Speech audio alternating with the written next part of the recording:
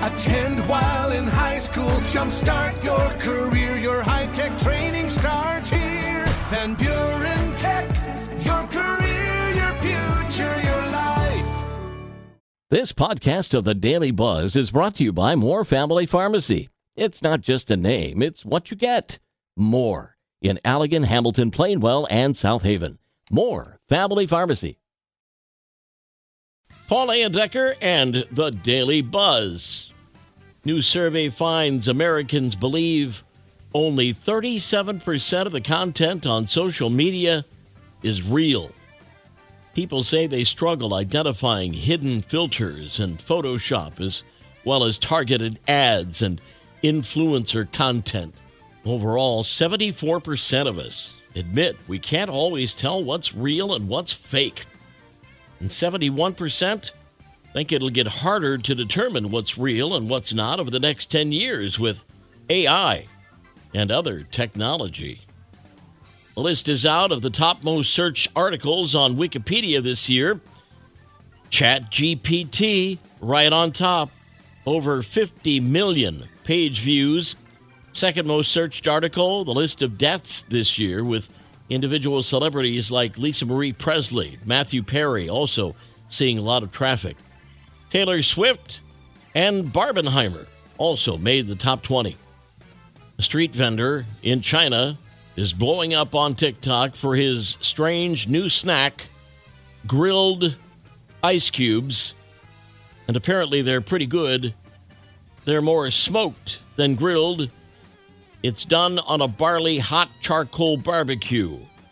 Later, he sprinkles on chili, cumin, scallions, and sesame and serves them with chopsticks. For $2 an order, the vendor promises they'll melt in your mouth. Ba-dum-bum. We'll turn the page in 60 seconds. The Daily Buzz. Daily Buzz Part 2. When it comes to comfort food, soup is still America's favorite when we're feeling sick. According to a new survey, 2/3 of American moms and dads say a hot bowl of soup is their go-to sick day meal. Crackers and popsicles were second and third, and for some reason, spaghetti also made the list. Sick parents prefer something with a bit of a kick, like chili. But ask kids, mac and cheese is their overwhelming favorite. If your kid has no interest in college, don't freak out. Companies all over the country now dropping the college degree requirement for new hires. Lately, the number of jobs listed on ZipRecruiter that required a bachelor's degree dropped 4%. 72% of those companies say they'd rather look at skills than a diploma, and small businesses are more likely to get rid of the requirement than big corporations. All of the 90s kids dreamed about being Kevin McAllister for a day in Home Alone 2. Well, now we all can. The Plaza Hotel in New York City is offering a honeymoon experience where couples get a limo ride with a hot cheese pizza to some of the city's most famous landmarks, and they can finish off their day with a 16-scoop ice cream sundae delivered right to their hotel bed. It's available year-round. But what a great Christmas gift that might make, huh? Most holiday surprises are the best part of the season, unless it is a living thing that made themselves at home inside your artificial tree. One young lady documented her experience on TikTok when she discovered a possum in her display because it sneezed.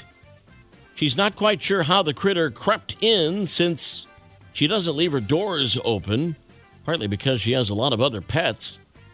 Finally, she took the situation of eviction into her own rubber-gloved hands and safely placed the furry intruder where it belonged, outside. Knucklehead news out of Canada, where police were pursuing a lost kangaroo that had been on the loose for days. The evasive marsupial had broken free from her handlers while being transferred between zoos. A witness called police to report seeing her hopping on the side of the highway.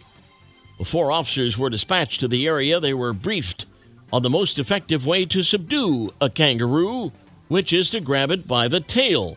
That's exactly what one officer tried to do, but the kangaroo wasn't pleased at all, and she punched him in the face.